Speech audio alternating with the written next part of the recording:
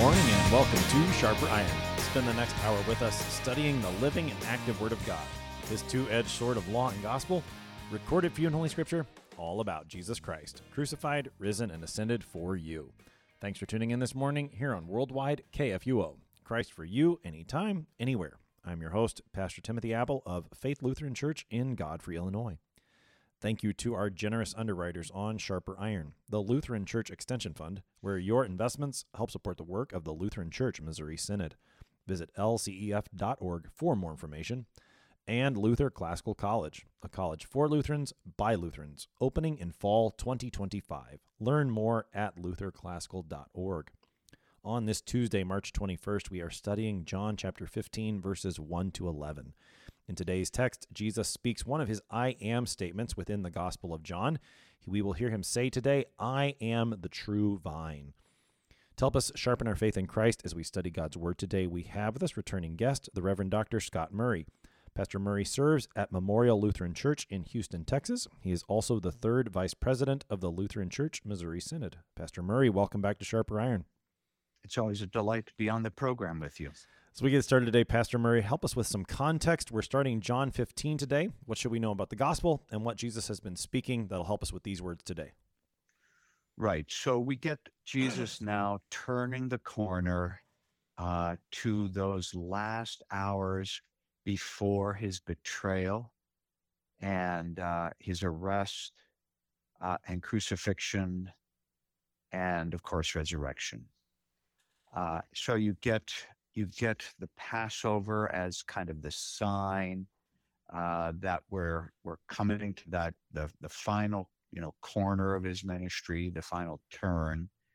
You get that already in John 13, which says, now before the feast of the Passover, when Jesus knew that his hour had come to depart out of this world to the Father, having loved his own who were in the world, he loved them to the end. And then it mentions the supper.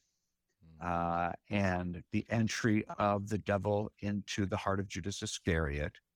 And of course, then later in the section, we find out that Judas leaves. And then, of course, it is night.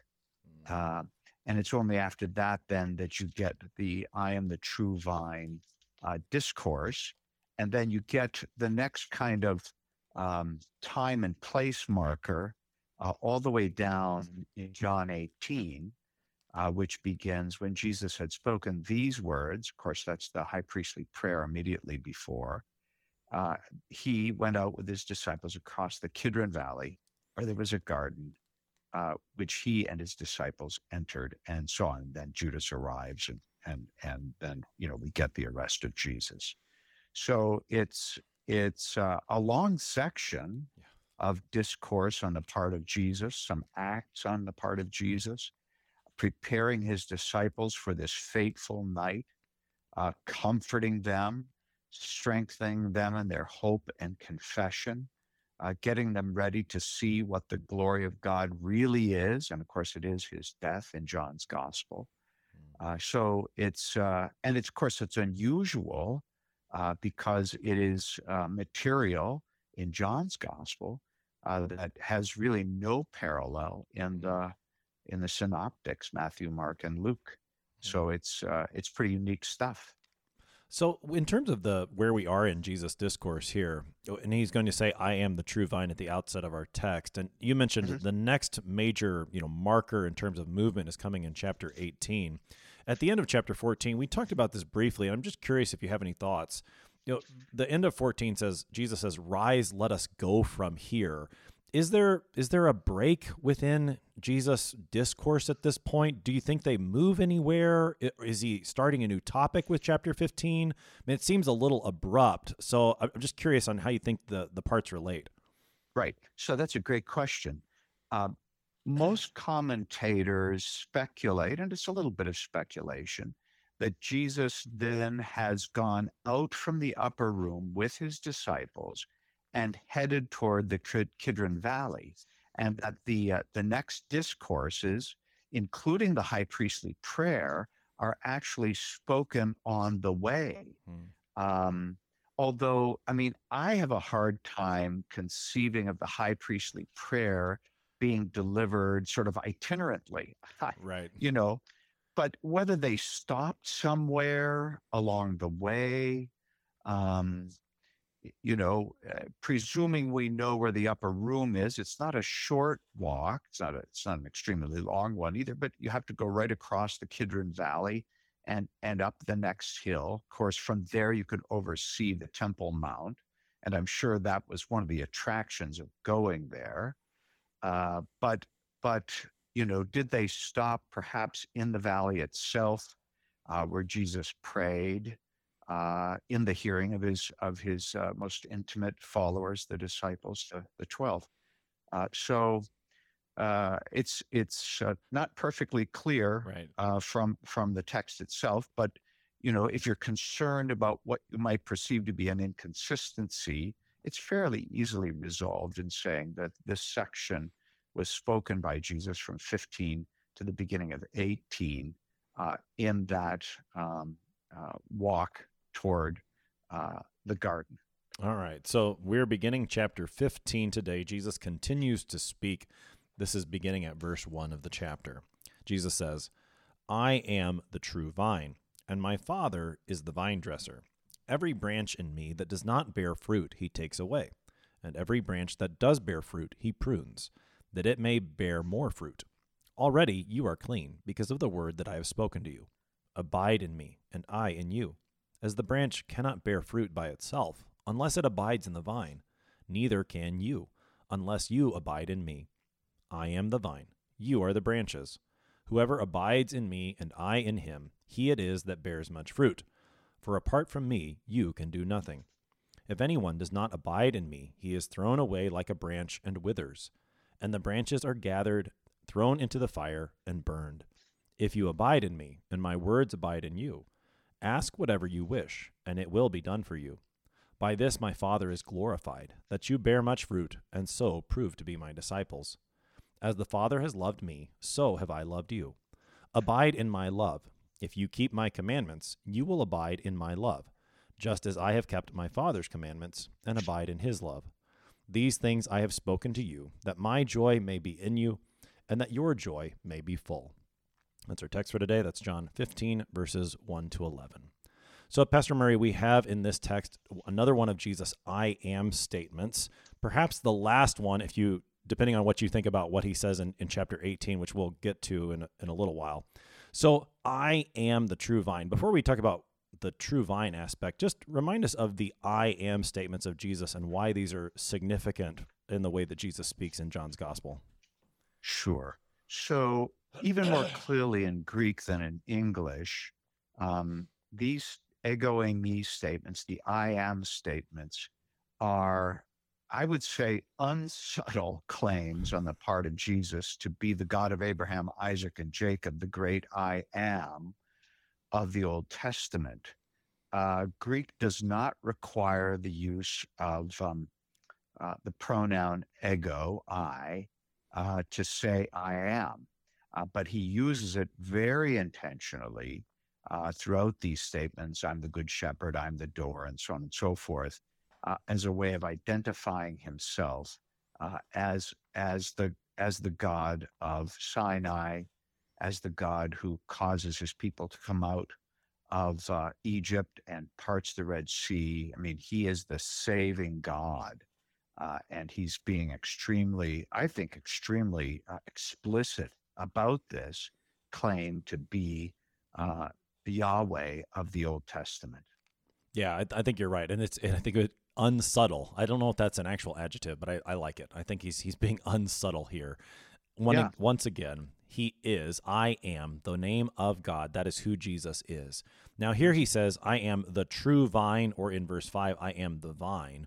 As we think about what Jesus says here, maybe let's start with the Old Testament background for this image. We talked about when Jesus said, I am the good shepherd. There's Old Testament background here. What about for the image of a vine? What's the Old Testament background?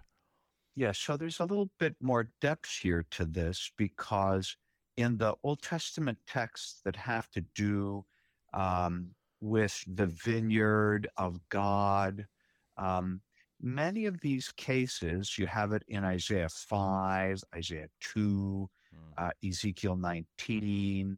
Psalm 80, um, and scattered here and there. They almost all tend to be um, accusatory toward the vine. I mean, there's a threat. There's fire going to come upon the vineyard. There's a destruction coming upon the vineyard. It shall be devoured. Its walls shall be broken down. I mean, that's Isaiah. Um, so you have these kind of negative things happening to the vineyard. Well, who is the vineyard then in the Old Testament? It is Israel itself. And of course, God is complaining against the unbelief of the people of Israel. And in fact, we get our Good Friday improperia, the laments of the fallenness of God's people from these sections. What have I done to you, O my people? How have I offended you? Answer me. So you get that from Isaiah.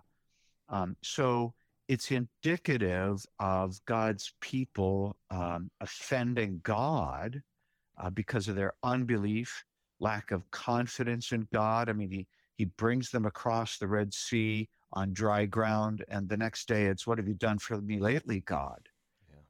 He rescues them from the nations around them, defeats the Assyrians, and still they're uncertain about God's gracious care for them. So the Old Testament figure is sort of uniformly negative.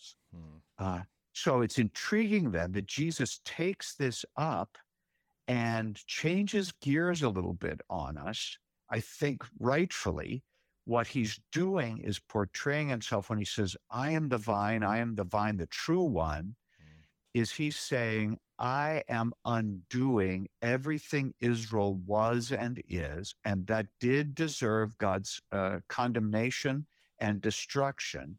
I now am coming and undoing all of that in my own person. So he becomes the true vine, that is the genuine Israel for the world. And then, of course, he's connecting us to become part of that Israel, as we'll see in the rest of the text. But at the beginning, he's repairing, if you will, the very laments that God spoke against his people, or against God's people, by himself, becoming that true vine. So we talked a little bit about this when Jesus called himself the good shepherd, or the needed, the noble shepherd, that there was at least a hint within that of the false shepherds, certainly of Jesus' own day, but also even in the Old Testament, where the Lord will condemn those shepherds who are not caring for his sheep. Jesus says, I've come to do that. So when Jesus calls himself the true vine here, it's a even more pronounced, same kind of idea going on. What Israel failed to do in the Old Testament, Jesus now does perfectly in himself. Correct. All right, so Jesus is then the true vine. He is going to do everything that Israel could not do perfectly, and we're going to get connected to him, as we will see. Before we get there, Jesus then the true vine. His father is the vine dresser. Now, what's the significance of the father being the vine dresser? Well, the intimate involvement of the first two persons of the Trinity in the whole salvific work that Jesus is doing. He does, and of course, this is an important theme across John, that the Father and the Son are in harmony in the mission of the Son to save the world. The Father sends the Son goes willingly. He comes to serve God's people at the command of his Father. But he goes with some delight and joy, as we'll see right at the end of our text today, to the cross for the salvation of his people, and indeed for the salvation of the world. So the Father is in control of this process. He is the one who is the farmer. I think vine dresser is sort of too pious. I actually like the ruggedness of God the farmer. because Luther's commentary on this, or his preaching on this, is quite vivid about the way in which the farmer spreads the manure, and then he gets into an argument with the branches. They're complaining about the pruning and the manuring and so on. This is smelly and it hurts, and of course God is doing this so that there will be fruit. Yeah, no, I think that's helpful to call him God the farmer, or even maybe the gardener might be another way of thinking about it. Because I think, even with the Old Testament text that you were bringing up, the ones about Israel being the vineyard are the most closely connected. But I think even, thinking about God, the way he starts with the Garden of Eden and some of those other, images, I think maybe could be brought to bear, at least in part, as you think about this, especially scripturally, going all the way to the book of Revelation, where in the end there is yet a garden with the tree of life. I think we maybe can connect those texts to a degree. So yeah, God the farmer, God the gardener here. His job then, as Jesus continues, is to either take away branches that don't bear fruit or prune the ones that do, so that they will bear more fruit. So maybe we need here not only Old Testament background, but just some. I mean, do you garden, Pastor Murray? Do you grow grapes or anything? What's the point of pruning?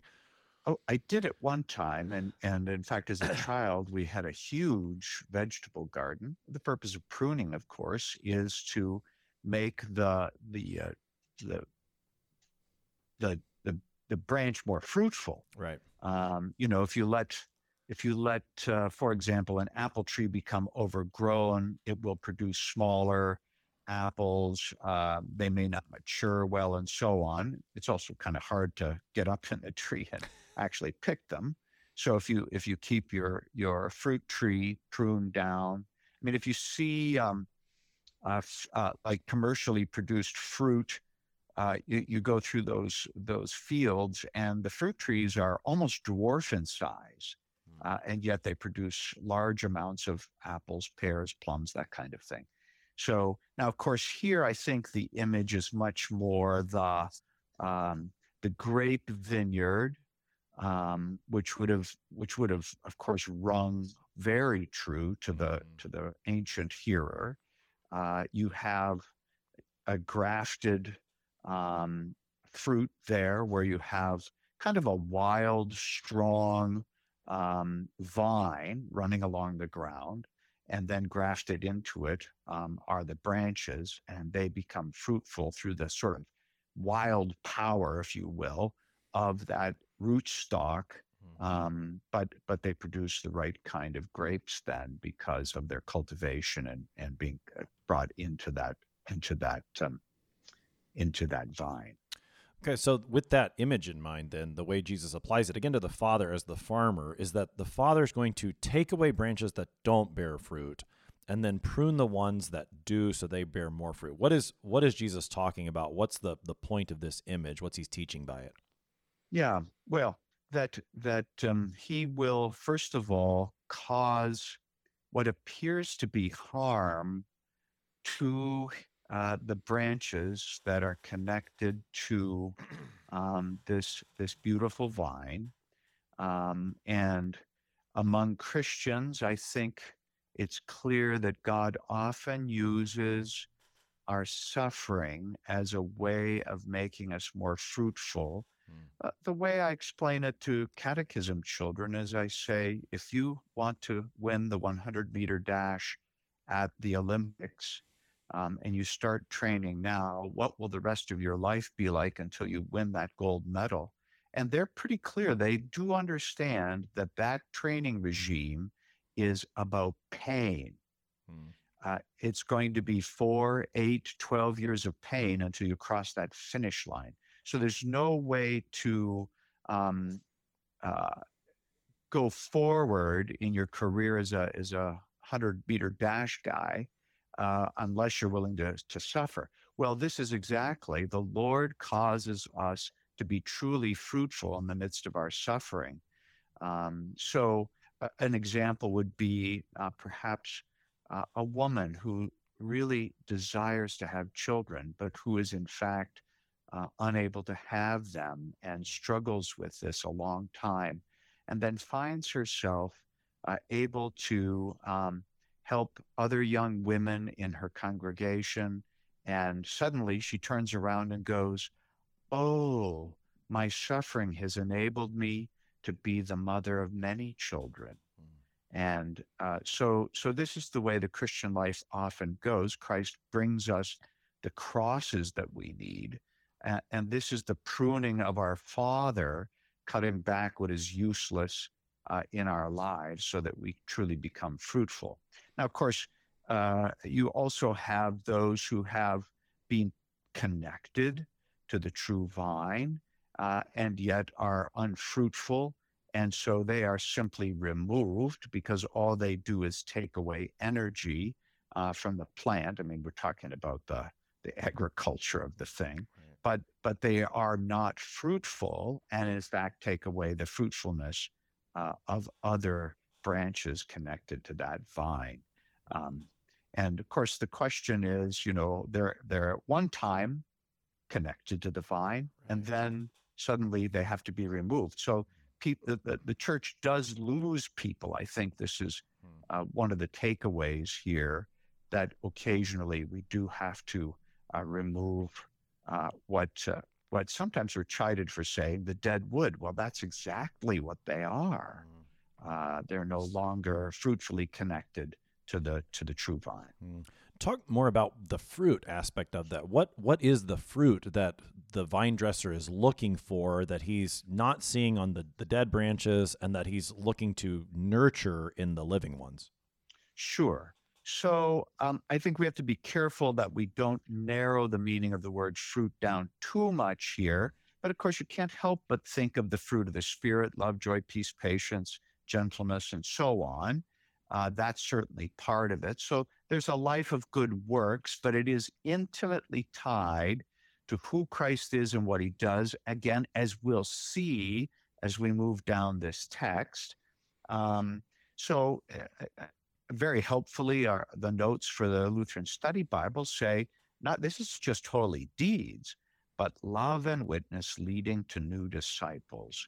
So it's the whole life of, it's the whole baptized life, I would say, of the Christian as it's carried out on a day-to-day basis, and is then used by our Lord Jesus Christ to proclaim his glorious grace into the world, using the people who are intimately tied to him. And in that way, they share him and the very sap of that true vine to which we're so intimately connected. So, and to go back into the pruning aspect of the Father's work, the discipline, the way that he gives the cross into our lives to help us to bear fruit, hearing Jesus speak these words, then that provides encouragement for us and endurance when we are bearing those crosses, because we know it's not because the Father doesn't love us, but rather it's because the Father does love us, and he's seeking to aid us and to keep us connected to Christ the vine. Right. And oftentimes we only recognize this long after the crisis of the cross, in this particular case, has passed. We look back and go, oh, I see what God was doing for me. And I've had this experience many times in my ministry. You complain to God about what you're going through, and only maybe a year or 2 or 3 or 5 or 10 years later, you look back and go, oh, I understand now. Yeah. I wish I'd have been more faithful at the time. I would have seen it properly. Yeah. Which, I mean, and that's really what Jesus is doing for his disciples at this very moment, as they are preparing to see him betrayed, arrested, crucified. He is strengthening them to go through that, so that afterward they will believe in him, having seen that his words have proved true. And of course, even thinking about where these words often show up in the church year, we made this point several times now here on Sharper Iron, that we often hear these words first spoken on Maundy, Thursday during the season of Easter within the church year, as a reminder that we fully come to appreciate these things after we've seen our Lord go through his own passion and resurrection, then we also have that kind of aha moment along with the disciples. Oh, that's what he was talking about. And they become words that are all the more fruitful for us. Yeah, absolutely. I appreciate the fact that our Lord says that he is the most blessed person, and his most blessed moment is also his weakest and most downtrodden.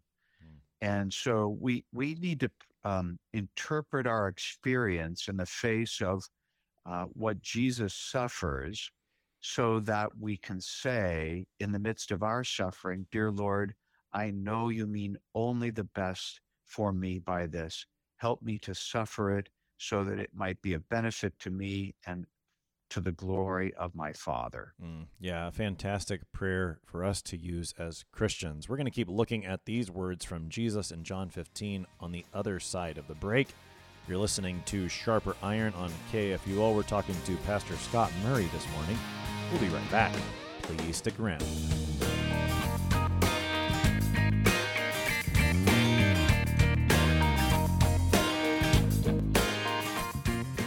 What do you think of when you hear the word college? Expensive? Liberal? Woke?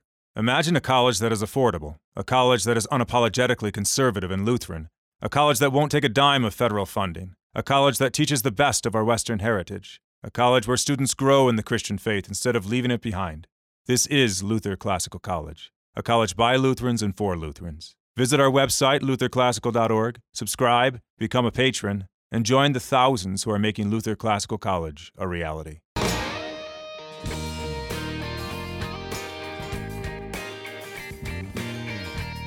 Welcome back to Sharper Iron. It is Tuesday, March 21st. We are studying John chapter 15, verses 1 to 11 with Pastor Scott Murray. He serves at Memorial Lutheran Church in Houston, Texas. Pastor Murray, prior to the break, we were looking at Jesus' words where he speaks about the fruit that the Father is looking for as the vine dresser. And you were mentioning to me during the break that the language of fruit really doesn't show up all that often in John's gospel, which I guess I didn't really think about because I'm used to that language of fruit from the scriptures. But in John's gospel, it's not used all that often. And perhaps the other place where it is used is informative to this one. So help us into the way that the language of fruit really draws us deeper into what Jesus is teaching here in John's gospel. Right. So, as you said, in John's gospel, he only uses the word fruit two other times other than in this John 15. And the one that stands out at me is John 12:24, where he's talking about the hour of the Son of Man to be glorified, which, of course, is Jesus' language in John's gospel for his crucifixion. And he goes on and says, "Truly, truly, I say to you, unless a grain of wheat falls into the earth and dies, it remains alone. But if it dies, it bears much fruit." And he's really talking about his own death as a way of causing life in the world. And so I find it really intriguing that one of the only other uses of the word fruit by Jesus in John's gospel is a direct reference to his coming crucifixion, which, of course, is going to follow within hours of the discourse in John 15. So I think there's a very tight correlation between the fruit given on the branches connected to the true vine, who is Christ, and the death of Christ being the fruitification, if you will, or the sap that provides that fruit connected to the true vine on those branches. So it's a lovely connection where we see how important the death of Christ is in John's gospel. Well, and I think even when we look at the text going forward after what we're talking about today, where Jesus repeats his commandment, he tells his disciples, love one another as I have loved you. So that fruit of love that is born in the disciples starts with the fruit that Jesus bore in his own death. So, I mean, I think that connection that you're making bears itself out later in this text as we go forward. So that's a fantastic help, Pastor Murray. As Jesus continues then, in verse 3, he says, already you are clean because of the word that I have spoken to you. What is the language of clean that Jesus brings up here? What is he talking about? Well, um, it's the spiritual cleansing that comes through the word. I think, if you want to distill it down to its sort of easiest way to think about it is he's simply saying, I have counted you righteous by my speech. Mm. You are clean, holy in my sight. Now, of course, what's interesting is the beginning of this period where Jesus in John's gospel, where Jesus is with his disciples on the night of his betrayal, we have the foot washing. So Yeah. their feet are clean. So they already have that, and they're wholly clean. They're completely clean, as Jesus tells us through his work. So he's comforting them that through the power of the word, they have the whole enchilada. They are already clean. A very clear present tense here. So, uh, Jesus is making sure that they're certain about their status in the sight of God, even as they now come to this great crisis of watching him arrested and put to death. Mm. Jesus continues with language that has been heard throughout the Gospel of John, abide in me and I in you. And then he connects that to this image of him being the vine and we are the branches. As the branch cannot bear fruit by itself unless it abides in the vine, neither can you unless you abide in me. Talk about the importance of abiding in Jesus and how that adds to what Jesus is saying here. Right. So the verb form here is very decisive. It's something that's very matter of fact. You are abiding. This is what is the actual fact. Um, the other great thing about this verb to abide is it tends to emphasize the receiving of the hospitality um, from the householder. So here, it's a little bit baffling in a way because you would say, well, of course, the branch abides in the vine. There's no other way for it to survive. And some commentators I actually read talked about, can the branch work at staying, on the vine? And this ignores the fact that quite often the verb to abide really talks about the hospitality being received by the sojourner, and it's gifted to them by the householder. And it's also a huge comfort to know that we who abide in him receive all of his gifts. Right now during Lent, our Lenten preaching series is on abide with me. So he abides with us, but more importantly, we abide in and with him. So again, I think we have to see this in the context of his coming arrest and trial and crucifixion. What a terrible thing it was to see on the part of the disciples. And so he's giving them every ounce of comfort he possibly can. You are the ones who are abiding in me. Of that you are quite certain. And I'm also abiding in you. And so it's a wonderful reciprocity between Jesus and his disciples and the comfort that gives them.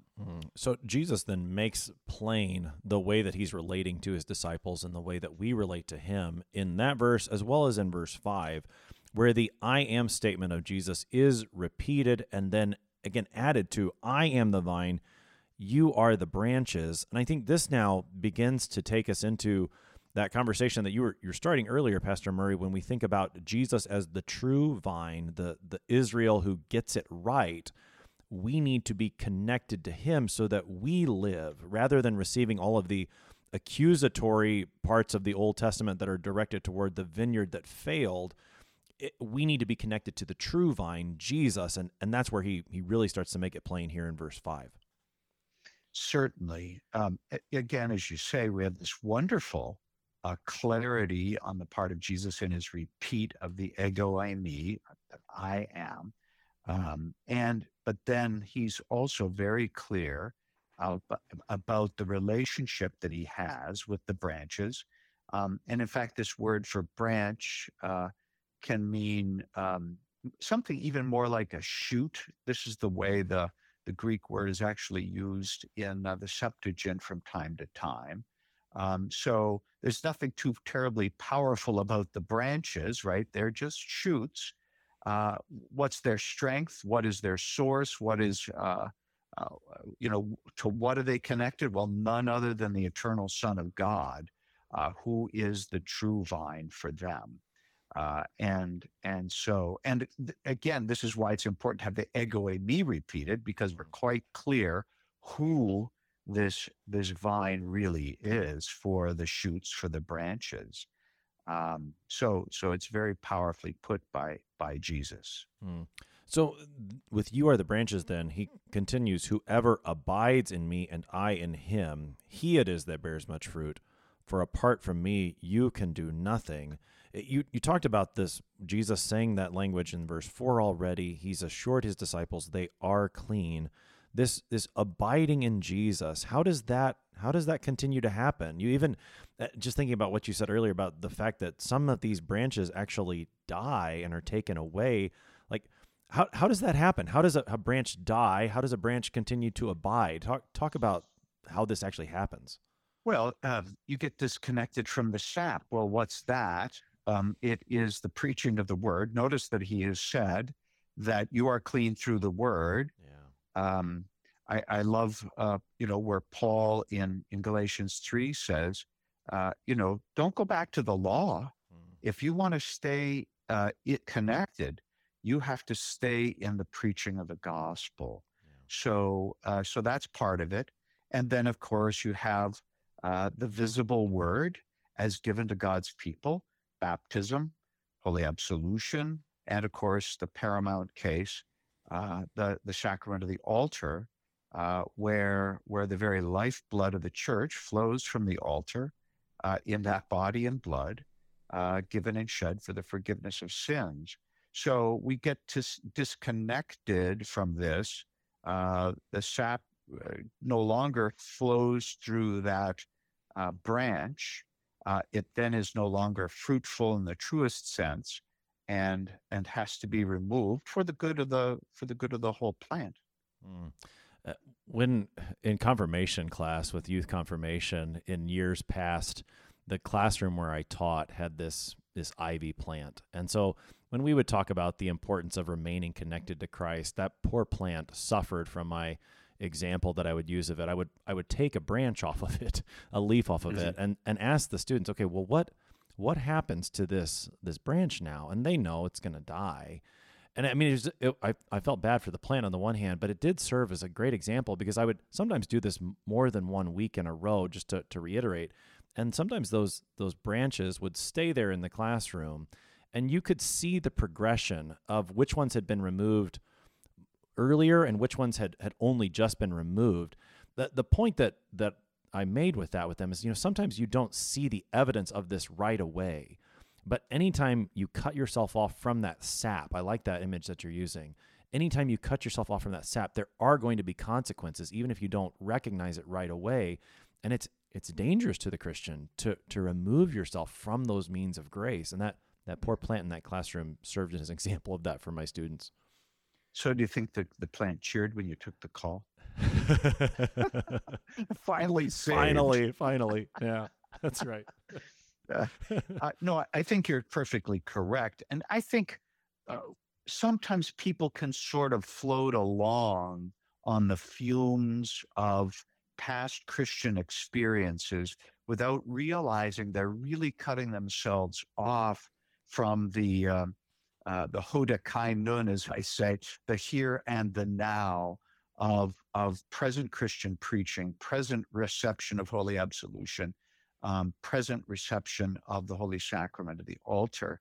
And they become sort of nostalgic Christians. They remember their previous Christian practice without thinking about the fact that they're not really connected with it. And so this is why they have to be removed. Well, and so Jesus takes us to that removal in verse 6. If anyone does not abide in me, he is thrown away like a branch and withers. Those branches are gathered, thrown into the fire, and burned.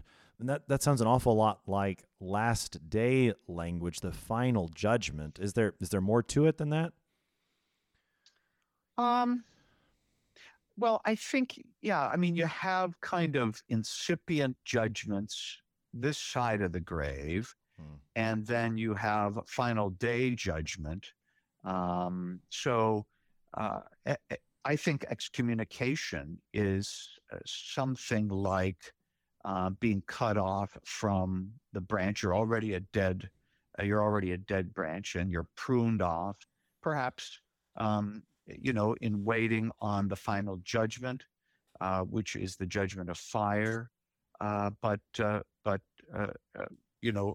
continual maintenance of the plant is certainly called for by Jesus here.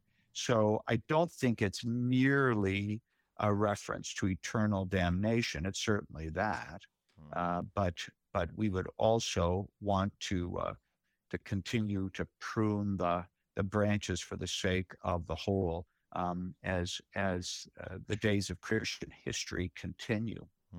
Well, and this is where we maybe start to get a little beyond what Jesus is saying here, but we also know that when it comes to things like excommunication, that even that is done for the sake of calling that one to repentance, because the vine dresser is good at grafting dead branches back in. So, and again, I know that maybe takes us beyond the image that Jesus uses right here, but that is, I think, it's worth at least mentioning. Oh, certainly. I mean, we don't want to be in a situation where people find themselves cut off without any hope. What I find is that when people defect from the church and they spend any time with me, at any rate, one of the things I will say to them is that I pray that great tragedy will not be what calls them back. Because that's been my experience, where the pruning becomes very aggressive and painful. And suddenly you're taken aback and realize that you have been unfaithful, and God is calling you by the tragedy you're facing to be truly repentant, because you're getting just a taste of that final judgment in the little judgments of failure and sin in this world, which I suppose all of us experience continually. The question is, how do you respond to them? Do you think of them as pruning or as an out-and-out attack from the Father? Yeah. So again, the words of Jesus from the beginning of this text remind us to receive that discipline as pruning, as the Father showing his love to keep us connected to the vine, Jesus Christ, and so that we will abide, we will live. I feel like we kind of bounced around here a little bit, Pastor Murray. I want to make sure we didn't miss any points that you wanted to make through the verses, especially 5 and 6 there. Let me just look at my notes. I can't say that so right at the beginning of 5, I am the vine, you, plural, are the shoots, you are the branches. So you have that plural, but later on, as you go down, you end up, for example, in 6, whoever abides in me, you get into singular. So on the one hand, it's a corporate experience. Of course, the church is a body connected to the true head, who is Christ, just as the branches are connected to the true vine. And yet, on the other hand, no one can believe for you. And so each individual is called to be faithful in his time and place, and in that way abide in the Lord Jesus. And that way they themselves can only blame themselves if in fact they've been cut off and cast into the fire. As Jesus continues then in verse 7, he talks about the one who abides in him. And he says, if you abide in me and my words abide in you, ask whatever you wish and it will be done for you. Help us to make sure we understand this promise of Jesus. What's he saying here? So you have to remember that these are the people who are already declared to be clean through the word. They are already the people who are connected to the true vine, who is Christ, that their very life, as I said, the sap flows from him to you, and you're producing the fruit that he alone can provide. And indeed, he says, apart from me, you can do nothing, which is a pretty decisive way to say it. Yeah. So then when we pray, how will we pray? Well, first of all, we will pray this way, Our Father who art in heaven. And secondly, we will not pray against the will of God. We will always seek to pray in accordance with that will. Why? Because he's revealed it to us in his word, which is cleansing. And we are connected to the very source of that word, the very word itself, the person of Christ, who is the true vine. So we should not think of this as kind of carte blanche for us to ask for things that are not God-pleasing. I mean, I don't think this is at all what Jesus has in mind. This is our sort of broken, perverted minds at work. Think, oh, what could I ask for since I get to ask for anything and he'll do it for me? Well, that's not the way it works. There's no way to pray as a Christian apart from praying what God's will actually is. Yeah, and that's, I think, made plain in this verse because Jesus says, my words abide in you. If the words of Jesus abide in you, those are the things you're going to be praying for, and certainly God wants to give those things, and he will.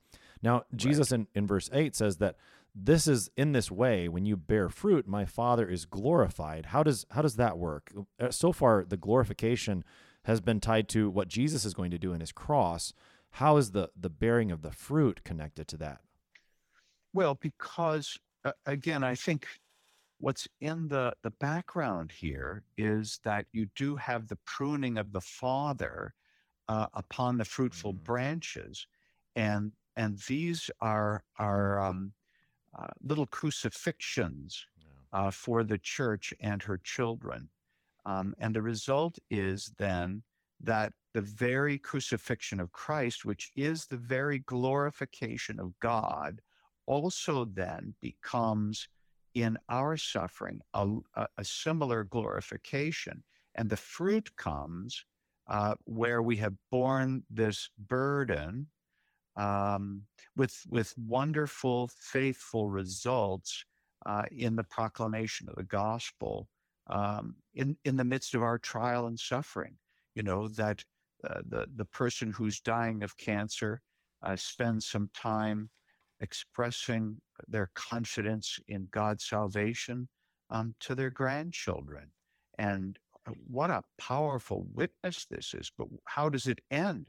Well, it ends in this horrifying cancer-ridden death at the end. And yet we would say, what a glory this is to God that such suffering emanates in such beautiful expressions of the gospel delivered by God's people to these little children. And Jesus, as he continues, makes again plain the connection that he has with his Father. As the Father has loved me, so I have loved you. So the love from the Father to the Son goes from the Son to his disciples, and then he calls them to abide in his love and also to keep his commandments. How do all these things go together in verses 9 and 10? Sure. So I think we get kind of a hint about this from earlier on in John 13, the same kind of discourse where John tells us, Jesus, knowing that the Father had given all things into his hands and that he had come from the Father and was going back to God, rose from the supper, and he laid aside his outer garments. And of course, that's where he washes the feet of his disciples. So the mutuality between the Father and the Son is then also reflected in this intimate relationship between those of us who are connected to Christ by way of being connected to the true branch. And so you have this love between father and son. And then the father loves the son. Well, why? Because the son lays down his life for the sheep only to take it up again. So the father loves the son because of his willingness to bear this price for the sake of others. And of course, the very joy of Jesus, as we'll see in verse 11, is that he suffers in this way for the sake of the community.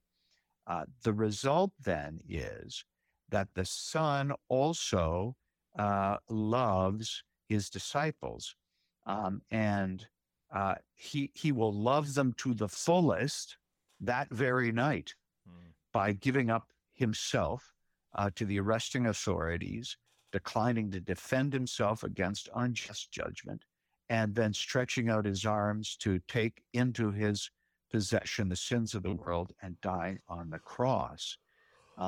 So this love talk, which is, by the way, very decisive here, is not just some airy-fairy warm feelings in the cockles of Jesus' heart or ours, but rather this is love that is expressed by specific intentional acts by the Father in sending his Son to die, the Son taking the mission to die for sinners like us, and then fulfilling it, loving his own even unto the end. So it's really pretty powerful stuff when you unpack it. Yeah. And then, of course, finally, he does want us to abide in his love. Well, how is that done? Again, through remaining connected to the sap and receiving his gifts. How does he love us? He died for us. How do we participate in that? By trusting what he did for us and by receiving the gifts that come from that cross poured down, blood and water flowing, mingled down. And again, that's a very Johannine image. Pastor Murray, we have about 2 minutes left. And in that last verse, Jesus says he's speaking these things to his disciples so that his joy will be in them and that their joy then would be full. Use that to wrap us up. How do we have joy from all of this from Jesus? So for Jesus, his joy is always centered in the needs of other people. He gives himself into death to deliver true joy to others.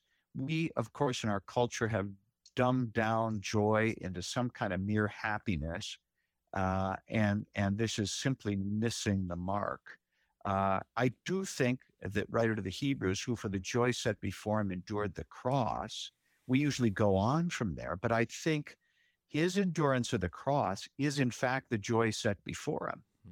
And why is it joyous for him? Because of the benefit for us. So he's looking for the joy of his cross to be delivered to his disciples. He wants his joy to be in them. And then he wants that joy to be fulfilled. Well, how does that happen?